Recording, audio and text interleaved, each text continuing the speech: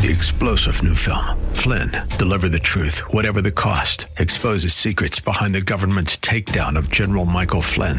Flynn knew what the intel world had been up to. He ordered the first audit of the use of contractors. This set off alarm bells. He told the truth. He was the most dangerous person for Donald Trump to hire. They had to get rid of Flynn. Flynn, deliver the truth, whatever the cost. Available now. Watch it today. Go to salemnow.com. salemnow.com. From Talk 910 KNEW San Francisco, this is Rob Black. Rob talks about your money every weekday, live and local, from 10 to noon. Enjoy the show. Live from the Bay Area, your money, your life. This is Rob Black. Welcome in to the Rob Black Show. I am Rob Black. I talk all things financial and money. The goal of the show is to get you to retirement. The goal of the show is to show you that the world around you is truly all about money. And the sooner that you see that, the sooner you start getting your hiney in gear and start saving a little bit more money. I don't want you driving a BMW until you've saved over $1 million. I don't want you buying a second house in Tahoe until you saved over $2 million. There's a right time and a right place for spending. Right now, probably not the right time for spending if you don't have $10,000 to $40,000 saved by the age of 30. If you don't have somewhere between $10,000 and $40,000 saved by the age of 30, you might be working till the day you die. How's that for a wake up? Wakey, wakey, eggs and bakey. I don't know why you say that. It's really weird, some of the things that you find yourself repeating in life more than once. For instance, in the morning, I don't jump in the shower. I jump in the show. For some reason, as a kid, couldn't say the word shower. So I developed a phrase, show. Dumb things that we say. That could be the goal of the show today. Dumb things that we say. Now, as a kid, and I've mentioned this a little bit recently, when I was in my teenage years, I became fascinated with Dave Letterman. I found him funny. He was a weatherman in L.A., where he would make stuff up. He would say it's hailing the size of, softballs. And it wasn't hailing the size of softballs. He would say that, a Gorgon is on top of the bridge and ripping the city apart. And there really wasn't a Gorgon on top of the bridge and ripping the city apart. So I think I developed a sense of humor from watching his late night on NBC show. And it kind of intrigued me, to say the least, as a kid, staying up, when you weren't supposed to stay up that late. He's been around for many, many, many, many years, since the early 80s. So he's one of those people that, how shall we say, has been around. Now, Dave Letterman could teach us about money. I think you obviously know Jay Leno could teach you about money. Jay Leno and NBC took a huge risk by cutting 5 primetime hours out of their lineup this year and putting Jay Leno on instead. Let's talk about an apologetic Dave Letterman. He trotted out before the cameras Monday night. He had a quip that raised questions and fetched laughs. He said there's a possibility they'll be the first talk show host impeached. It's pretty funny. He was able to poke fun at himself for ultimately having multiple love partners. He wasn't married. Now, whether or not Letterman's going to lose his job, very, very unlikely scenario. Very unlikely scenario. Tied towards the sexual relationships with staff members. The scandal, as well as Conan O'Brien's recent show canceling injury. It's just, you might have heard Conan was doing a skit and basically fell down and went to the hospital. It's a reminder of how the networks have a lot of money riding on one individual. It's very fragile, very fallible individuals. It's a product. Letterman's a product. He's a brand. A lot like Kraft and Oreos and Nabisco. Those are brands that you know, right? Kraft mac and cheese, better than Safeway mac and cheese in your mind. So these are brands. They're important. They're worth tens of millions of dollars in advertising revenue on a regular basis. It's tied towards their humor. It's tied towards their behavior. It's tied towards their health. A lot of loyal audiences and relatively cheap per episode costs are what the networks love. You have a loyal audience. You have people that, made babies because Johnny Carson, Johnny Carson was there for 10, 20, 30 years, and we knew him, and we loved him, and we were comfortable with him. That's loyalty. No one was able to compete with Carson for such a long time. So the networks love that these late night shows have loyal audiences. And ultimately, they're pretty cheap. So they're huge profit centers for the networks, who are all ailing and hurting. They're all ailing and hurting. Now, Late Show with Dave Letterman, it brought in, get this, $188 million in revenue last year, while Leno's show, The Tonight Show, brought in $132 million. It's interesting that you would have thought that Leno, he beats Letterman in the ratings. When did he get more revenue? Not necessarily. The less watched Late Night with Conan O'Brien, now with Jimmy Fallon, it manages to register about $40 million of advertising for the September to May period. So that's that late hour, that 12:30 to 1:30, it's well behind. It is well behind the 11:30 to 12:30 hour. Now, the hosts' value, it's typically evidenced by their lengthy contracts. And Letterman, for instance, makes millions and millions of dollars. He's the genre's top earner. He pulls down an estimated $32 million a year. $32 million a year for going, that's pretty good money. I'd do that. I'd do that for sure. Now, to protect against poaching or fleeing, and perhaps to incentivize responsible behavior, Leno was locked into a long-term contract for the Tonight Show that paid him approximately $27 million a year. Conan O'Brien pulled down $14 million a year in this time slot right after him. Not too bad, right? Now, ultimately, in an era of salary slashing and other cost cuts, the network rationale is simple. It's unlike a drama or comedy, typically story-driven, ensemble-based cast. The host of a late-night show is the draw. It's the host. At one point in time, every actor on Cheers was making $1 million an episode. I think all the actors, all the voices on The Simpsons now, the main ones, are making $1 million an episode. Isn't that ludicrous? That's just insanity how much we pay. To think, I don't know, Ted Danson worth $2-3 million an episode. I don't get it. I don't get why America's in love with celebrities, and why not give young actors a chance to break in, or even different actors a chance to break in. Now, to protect against that poaching, these guys get huge contracts. So there's no reason to question the reliance on the host as long as the viewer's appetite for them remain ultimately pretty healthy. Keep in mind, there were other personalities who tried talk shows. Pat Sajak. Do you remember Pat Sajak and Magic Johnson? Or Chevy Chase, Joan Rivers? And they were just awful. They couldn't carry the host chair. So to be able to pull it off and pull in $40 to $80 million in 6 months, not too shabby. To pull in $140 million a year, you can understand why NBC, ABC, CBS, they relish it. They relish it. Now, consider O'Brien's onset injury a couple of weeks ago. And, who would have replaced him? He hit his head while filming a Tonight Show segment. The host was forced to seek treatment. A repeated air later that night. Fortunately for O'Brien and NBC, the damage was minimal. He recovered, over the weekend. But think of this. Letterman goes crazy and gets on a bell tower and starts shooting people. That's a huge franchise and the damage that it would do. Now, GE owns NBC. So they're just keeping their fingers crossed for a healthy, scandal-free Leno, a healthy, scandal-free Conan. CBS is hoping that, somehow, some way, some shape, some form, that Dave Letterman's able to recover from this and not lose too much face, so to speak. To get your calls on the air, it's 800-345-5639. Anything you want to talk about, you can pick up the phone, give us a call, 800-345-5639. Anything financial. If you want to throw in a Dave Letterman issue, bring it on. Have you lost faith in Dave Letterman? Have you lost credibility? Or do you think, hey, what happens in his bedroom happens in his bedroom and it's none of our damn business? I happen to go along those lines more often than not, except for when you abuse power. That's one thing I don't like to see.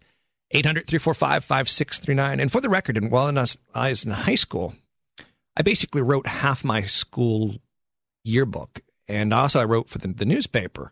One of the articles, it's funny to think back about that. I should bring them in one day because you'll all laugh at me. You'll all laugh and giggle at me.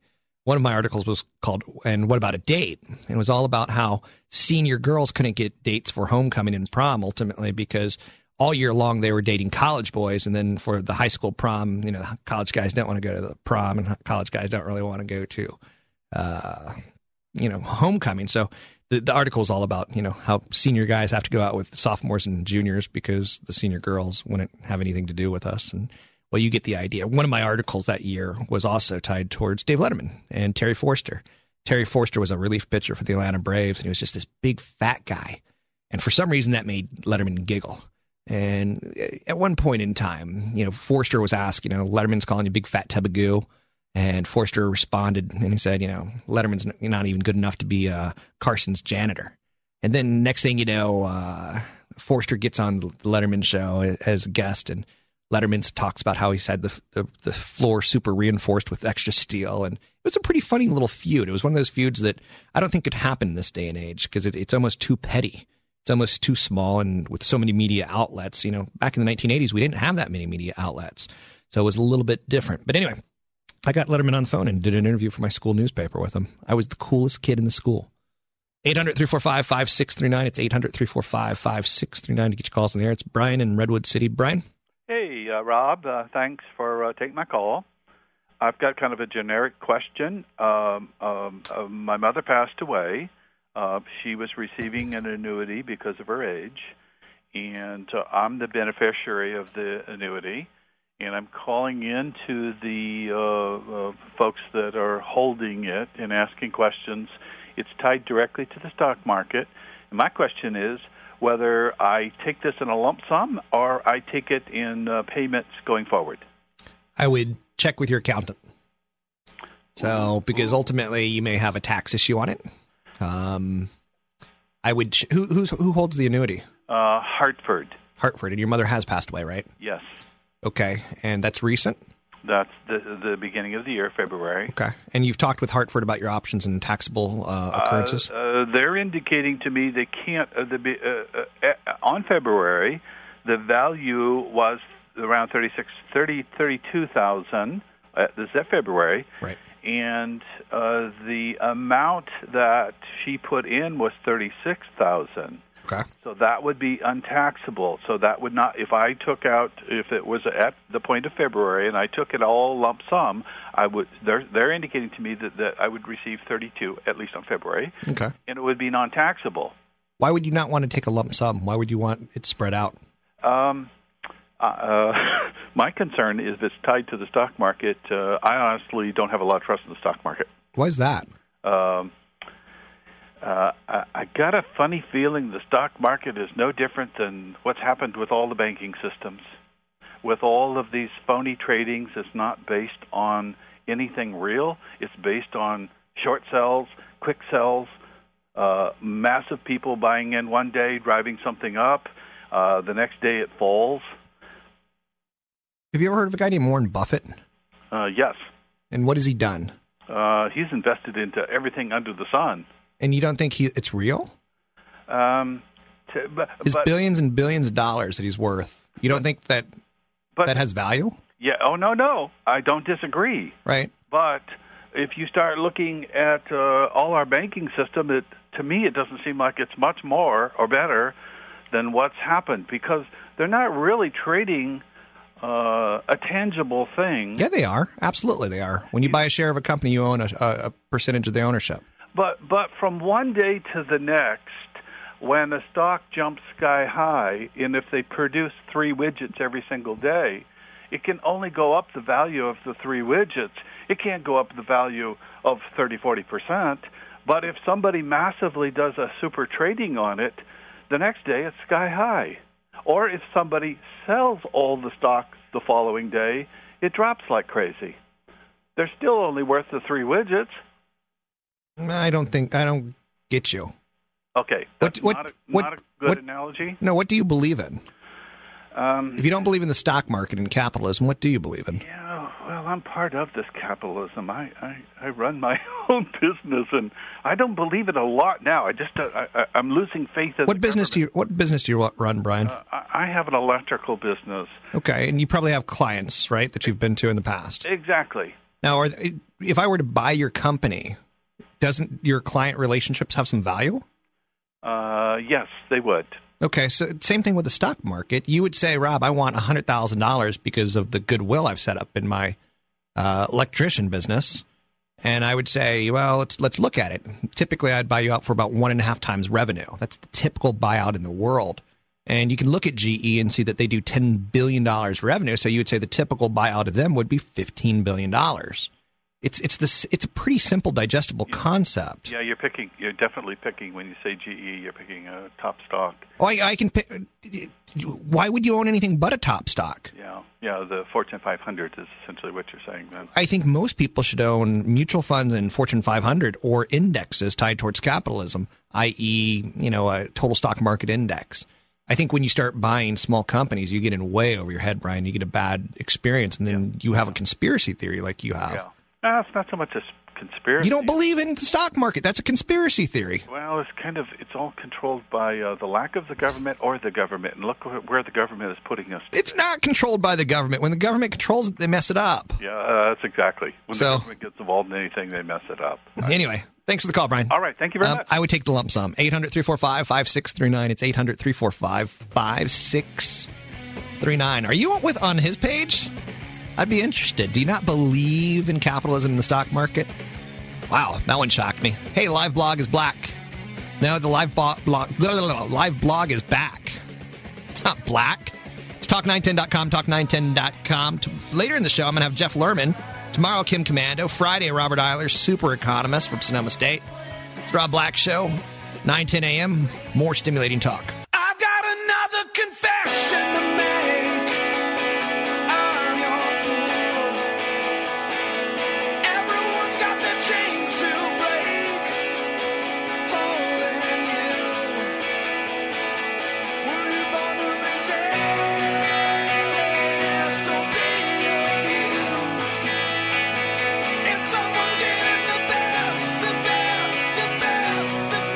Confession to make.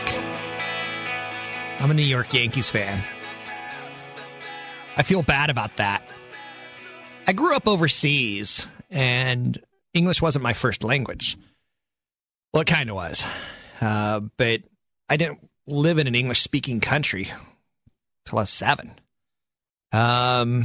With that said, I learned English, and I learned to read and write in English from reading newspapers. And the best way that I was able to do that was my brother David, also known as Day Black.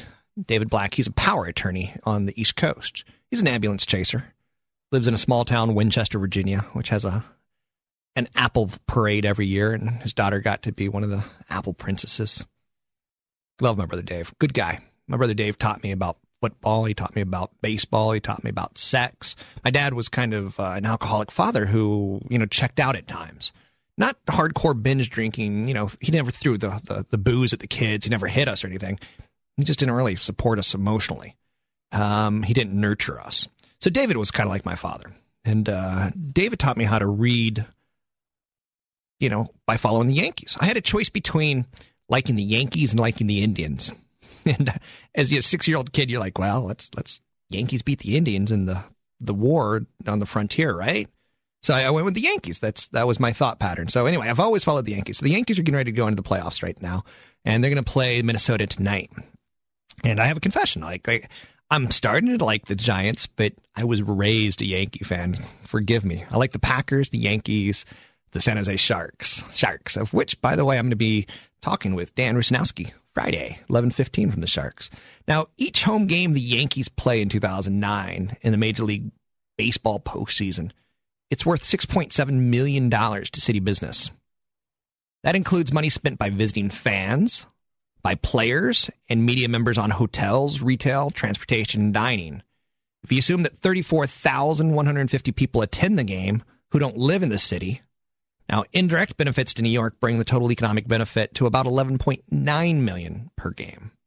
That's one of the reasons I think sports are so important to our society, and why, stadiums like AT&T Park are important. I think they're critical. I think, I went to one baseball game this year, probably spent probably $200, maybe $250 by all time said and done on parking, on food, on tickets, on booze. It's pricey. Now, again, the state of California has that 9.5% sales tax, so you can automatically see I pulled in a good, $20,000, $25 for the state right there. So I like the economic stimulus of sports. I like thinking about it. I like thinking about the waitress who, I tipped every time I got a beer and how maybe she's a single mom. I like thinking about how important the economy is and sports are and how they're tied to each other. So when you hear about a stadium being built, I don't mind that city funds get used or low interest rates. I don't mind it at all. I encourage it. Hopefully the owner of the team, and did y'all hear Rush Limbaugh might be buying the St. Louis Rams? Doesn't that just make you feel weird? I don't like or dislike Rush. I'm apathetic. Someone sent me an email yesterday, and they're like, "Hey, why didn't you go after Glenn Beck for losing sponsors?" I'm like, I'm apathetic. That's not what I do. I talk money.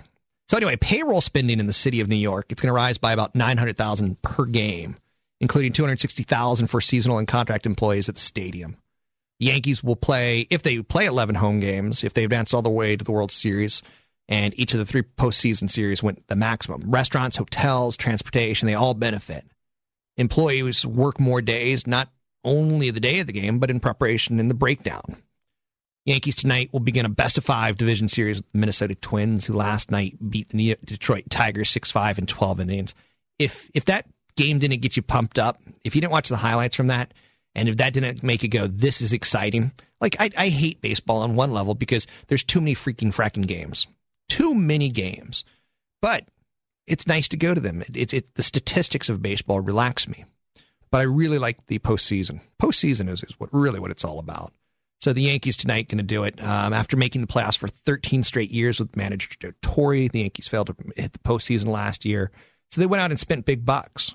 But you could see, they went out and got CeCe Sabathia and A.J. Burnett $243 million.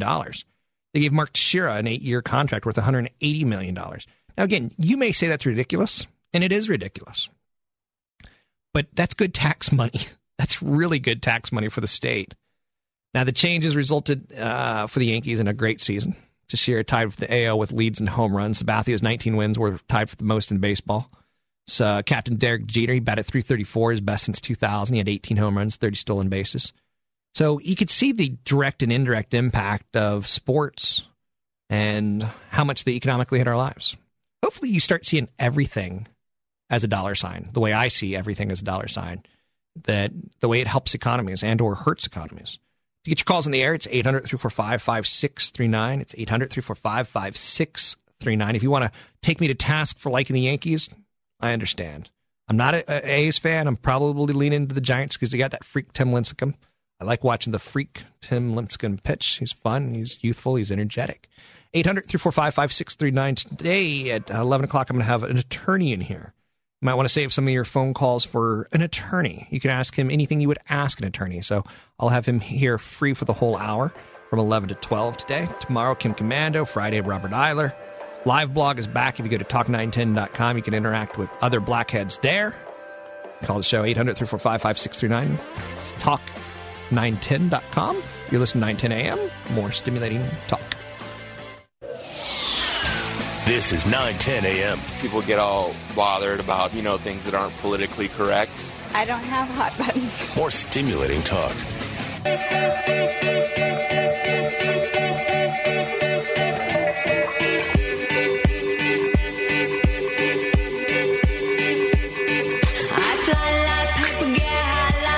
If you catch me at the border, I got visas in my name.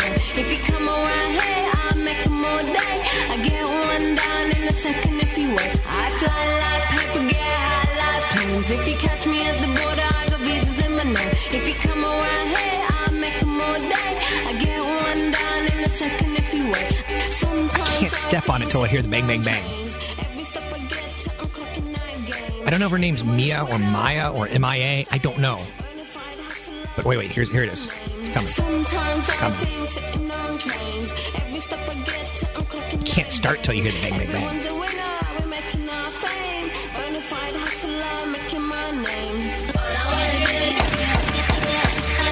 I feel better. 800-345-5639 to get your calls in the air. It's 800-345-5639 to get your calls on the air. Let's go to a phone call. I'm so sorry, people. Clearly, I've got mental issues that I'm trying to work out on air. Let's go to Lars in Walnut Creek. Lars? Hi, Rob. Hey, Lars. I've got a question about people who intentionally don't make their house payments, Right. even though they're capable of doing it, and then they go through a short sale. Right. And they have possessions, and it appears that those possessions aren't sold to help make the payment. Yeah, when you go through a short sale, you don't have to liquidate everything in your life. Now, there's different types of short sales, though, Lars. For instance, there are recourse loans and non-recourse loans. So let's say you bought a house 3 years ago, and it's the original loan, and you haven't refinanced anything out of it. You haven't taken money out. You can short sell it and sell it for less than what it's worth. Now, prior to 2007, you were going to get hit with a 1099. The government sees anything that you're forgiven in debt as income. For instance, when I was in college, I got into some credit card debt. Later on, I got it discharged from $12,000 all the way down to $6,000. But I got a bill from the IRS, a 1099, for basically $6,000. And, that was the amount forgiven. So I had to pay $2,000 in taxes that year because that kicked my tax bracket up, as you can imagine. Right. Now, if you take out a refi, you have a recourse loan, and they can go after your house. They can go after your cars, and they can go after your bank accounts. They can sue you. They can put liens on your income. But if it's a non-recourse, Bush signed something on his way out that basically said through 2007 through 2012, if you short sell a non-recourse loan, you don't get 1099. You are forgiven on that. And that's only a home. That's not credit card debt. Okay. So if you hear about people doing it, for instance, my producer Heidi, she bought her house as a short sell. And the guy before it, he did a big refinance and got a Lexus and got all sorts of cool toys. He's going to get hit by the IRS. He will go to jail at some point in time for fraud because he did a recourse loan. He will get caught. Now, you may not get caught immediately, but you will get caught. Okay. So don't do it. Oh, I'm not going to do it. Were you thinking about doing it? No, I'm in good shape. I'm just a little irritated that what some people are doing. Yeah. And intentionally not paying off their houses and then walking away. Well, hopefully they put some money down so they had some skin in the game. Yeah. And they're losing that. So hopefully there's some, punishment out there for them. And again, if they did a refi, it ain't going to end well for them. And they're being naive and ignorant. Yeah. My other question is if, we taxpayers are bailing some of these people out, why not hit them when they become retirees and they're pulling out Social Security? Maybe if they've been bailed out, have them get less Social Security. Run for Congress. So, I mean, if that's your platform, I think you'll get some sympathy and you'll get some votes. Uh-huh. There's no doubt about that. And thanks for the call. Okay. 800-345-5639. It's 800-345-5639. Let's talk a little China. Chinese.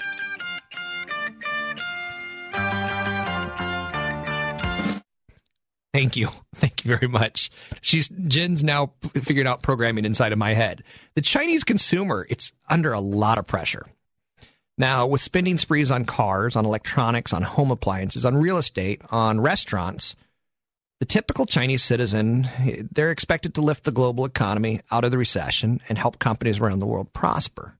There's a company that reported earnings last night, Yum Brands, which, for the record, Yum Brands sponsors the Kentucky Derby. And for me, something just terribly, terribly wrong about Kentucky Fried Chicken sponsoring a horse event.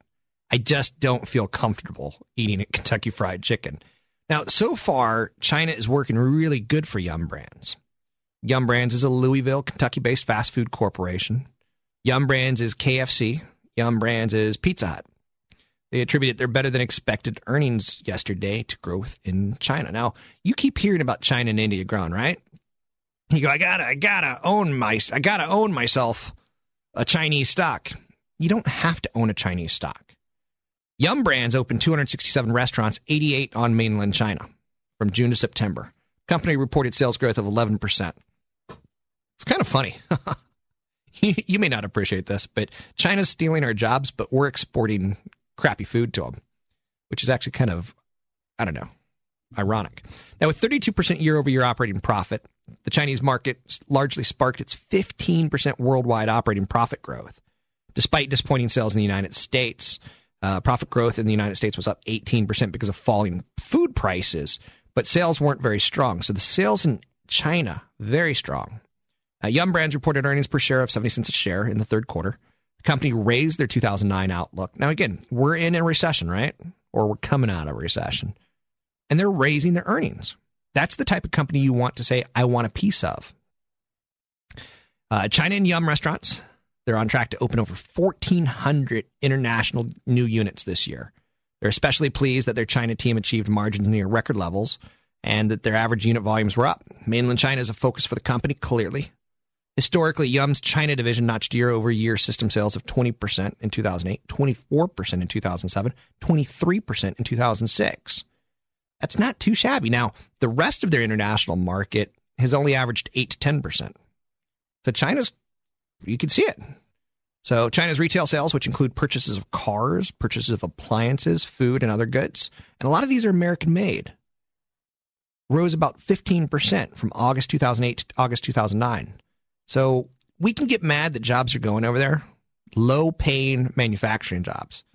But it's extraordinary because they're consumers now. They've got manufacturing jobs, and what they do is, let's go eat, the Colonel's secret fried chicken. Secret fried chicken. It reflects the urbanization of China. It reflects the ongoing increase in living standards. So you can play China a lot of ways. I'm not telling you to go out there and buy Yum Brands. I'm saying it should be an option for you. You should be thinking like that.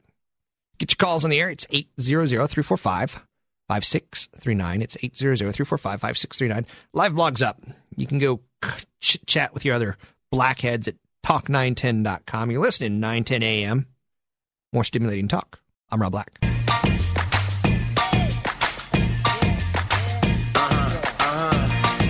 This one goes out to you and yours. Worldwide. I say, hey, I'll be gone today, but I'll be back from around the way. Seems like everywhere I go, the more I see, the less I know. But I know one thing, that I love you. I love you. I love you. I love you. I've been a lot of places. Rob Black Show. I'm Rob Black, talking all things financial. 800-345-5639. It's 800-345-5639. Coming up next hour, I'm going to have an attorney in studio, Mr. Lerman, Jeffrey Lerman.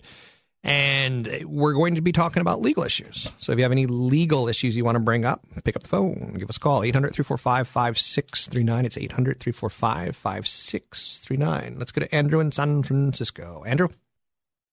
Hey, Rob. Hey, Andrew. Yeah? Go ahead.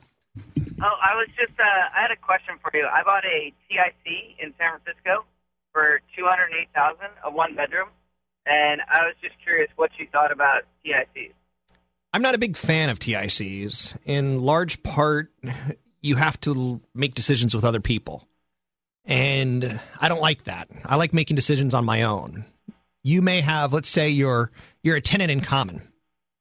Your neighbor who lives next to you, he may decide to, let's go urinate in the hallway. And suddenly the hallway stinks. And suddenly you have to figure out, how do we change the carpet? How do I tell him that he's urinating in the hallway? I don't like having partners in real estate. I hate it. Now, I understand why you did it. What about a condo? I don't like condos. I think condos are white trash investments. Who wants to live in a condo? Well, it's San Francisco, so it was either rent forever or buy a TIC. I would prefer you rent forever. So I would prefer that you buy a flat in San Francisco. I would prefer that you get out of San Francisco and buy a single-family home on the peninsula or in Marin. Now, again, you did it. You're a big boy. You're going to be okay. But let's say the roof starts to fall apart and one tenant says, well, it's not leaking on me. It's leaking on you. I don't care. So suddenly you have these partners that may not see eye to eye with you. And I just don't like that business relationship. In my investments, in my real estate, I would prefer not to have partners because, quite honestly, I think the world is full of stupid people, and I don't want them as partners. Well, part of why I got this was knowing that I wasn't going to live in San Francisco forever, that I was going to move, to the peninsula someplace and buy a house one day. But I thought this is a good investment, and I can already rent it for more than my nut. So I feel like it is maybe a good investment, but maybe you don't, I guess. It's not so much that I don't. It's not what I would do. So it's a pretty big difference. Keep in mind, condos and townhouses in luxury areas are typically pretty good investments. People are always going to want to live in San Francisco unless it gets hit by a big earthquake and falls over. But a tenancy in common, it's defined in which, two or more individuals can jointly own property. You probably will be okay. It's not what I would have done, but we can agree to kind of disagree. I think long-term holding periods and no active secondary market is an issue. You got some unique fees that are different from other real estate investments. You got fluctuations in value to occupancy rates. You got potential for capital calls from investors. You get, tenant quality. You get risk of asset class. You get location risk. You get cash flow risk, potential equity growth risk. And again, it'll probably work out for you, but it's not anything that I want to be involved in. And Andrew, when you get a legal nightmare going, you'll call me back and you'll say, oh, man, I didn't realize that I was partners with my neighbor. You're basically a partner with your neighbor. We can also do a condo conversion, which is something that we're hoping to get into the lottery to win. And if we do that, then the value of it goes up substantially. If there's an earthquake, the value goes down substantially. Well, if there's a nuclear strike, the value goes down substantially. There's so many angles here. Don't say because if ifs and buts were candy and nuts, oh, what a party we'd have. I just need to be the rational person in the room. Okay. So, and again, the tax implications are better for me than renting, right? I don't know. I think you can probably rent for about a third that you can buy for in the city, but it's if it works out for you, Andrew, it works out for you. I'm not knocking you. I'm just saying it's not what I would do. Okay. Thanks, Rob. Thanks for the call. 800-345-5639. It's 800-345-5639. I'm sure Jeffrey Lerman will have something to say about tenants in common. Maybe he'll have some nightmare stories, or maybe he'll have some happily, wonderfully ever after ending stories. Not quite sure. Let's go to Dan in Santa Rosa. Dan? Yes. Hey, Dan. Hey, I got a question for you, Rob. I'm currently working with a local charity. It's called Catholic Charities up in Santa Rosa, California, to help me with the modification process on my home loan. My wife and I basically, at the height of the market, made a home equity line, took out a home equity line on our house for about a total of $180,000, which we then loaned to two friends in real estate. Bad mistake, obviously, who made some investments in properties. Since that time, they both have gone into foreclosure on their own homes and filed bankruptcy, so I have no real possibility of getting that money back. So my question is, how do I go through the modification process with the fact that really my issue is on the second, which is a home equity line, not on my first, which I have no problem paying? But what kind of difficulties is that going to bring me? Let me bring in the attorney on this one. He's going to be coming in ever so slowly.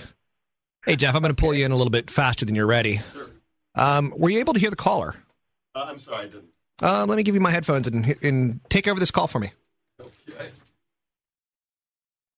You ready there? Okay, I'm here. Yes, sir. Okay. Yeah, I'm currently, I have a first mortgage with Bank of America, and I have a second home equity line with Bank of America also, which was owned by Countrywide originally. I took the second out about 4 years ago, 2005, 2006, to make some loans to two personal friends that were in real estate, one in commercial, one in private real estate, to make investments on properties. The total of $180,000 is what I took out.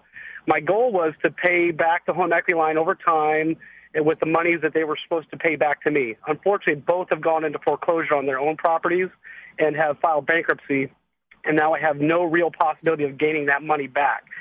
So I'm working. I tried to go through Bank of America. They will not. They won't help me currently, and so now I'm working with a local group called Catholic Charities, which is a HUD program, and they're trying to work through the process for me, also representing me to Bank of America. My question is how do I go through this modification process, being that my problem is really on my second, which is a home equity line, not on my first, which is generally what these programs work with, is their first. What kind of difficulties is this going to present for me? Well, I haven't been late yet on any of my payments. None of my payments are late. I've kept current through a 401k loan I had to take on my work, basically. Right. Well, actually, in terms of a loan mod, and this is sort of a general statement, if you the ironic, sad reality of these modification programs is that if you're not late yet, it might be difficult for you to get the attention of an overwhelmed loan modification staff to really deal with your problem through those channels. And so if you have the financial wherewithal, your best solution to your problem might be to try to do a consolidation and refinance through somebody else. If not, you may need to actually wait until you go late, and then you can start going through the loan mod process. You got to it's a complicated decision because you got to look at what your current credit is and what potential adverse impact it could have if you do start going late. So what your question reflects actually is a common problem that a lot of borrowers who aren't in the situation that the vast majority we hear about on the news are, which are people who have good credit, have a challenge, and what do they do to solve their problem? So I think you've made some initial right steps in getting some professionals to advise you along these lines. I think you do need to look at some refinance consolidation techniques that are short of loan mod, because I don't think the traditional loan modification strategies are going to provide you the solution that you're thinking of. Okay. Very good. Okay. Thank you. Appreciate your help.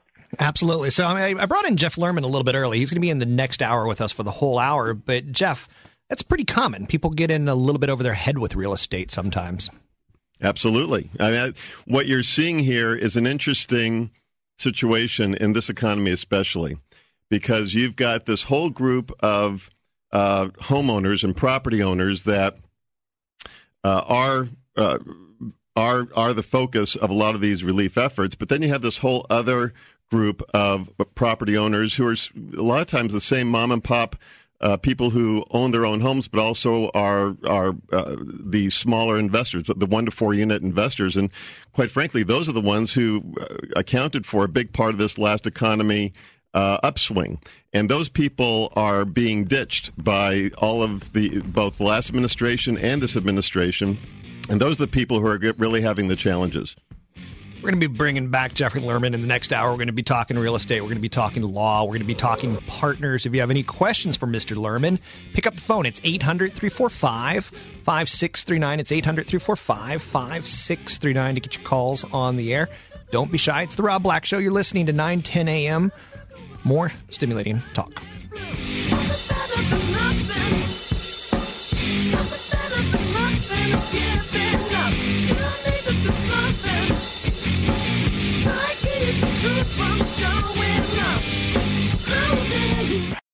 Three-star General Michael J. Flynn, head of the Pentagon Intelligence Agency, knew all the government's dirty secrets. He was one of the most respected generals in the military. Flynn knew what the intel world had been up to. He understood its funding. He ordered the first audit of the use of contractors. This set off alarm bells.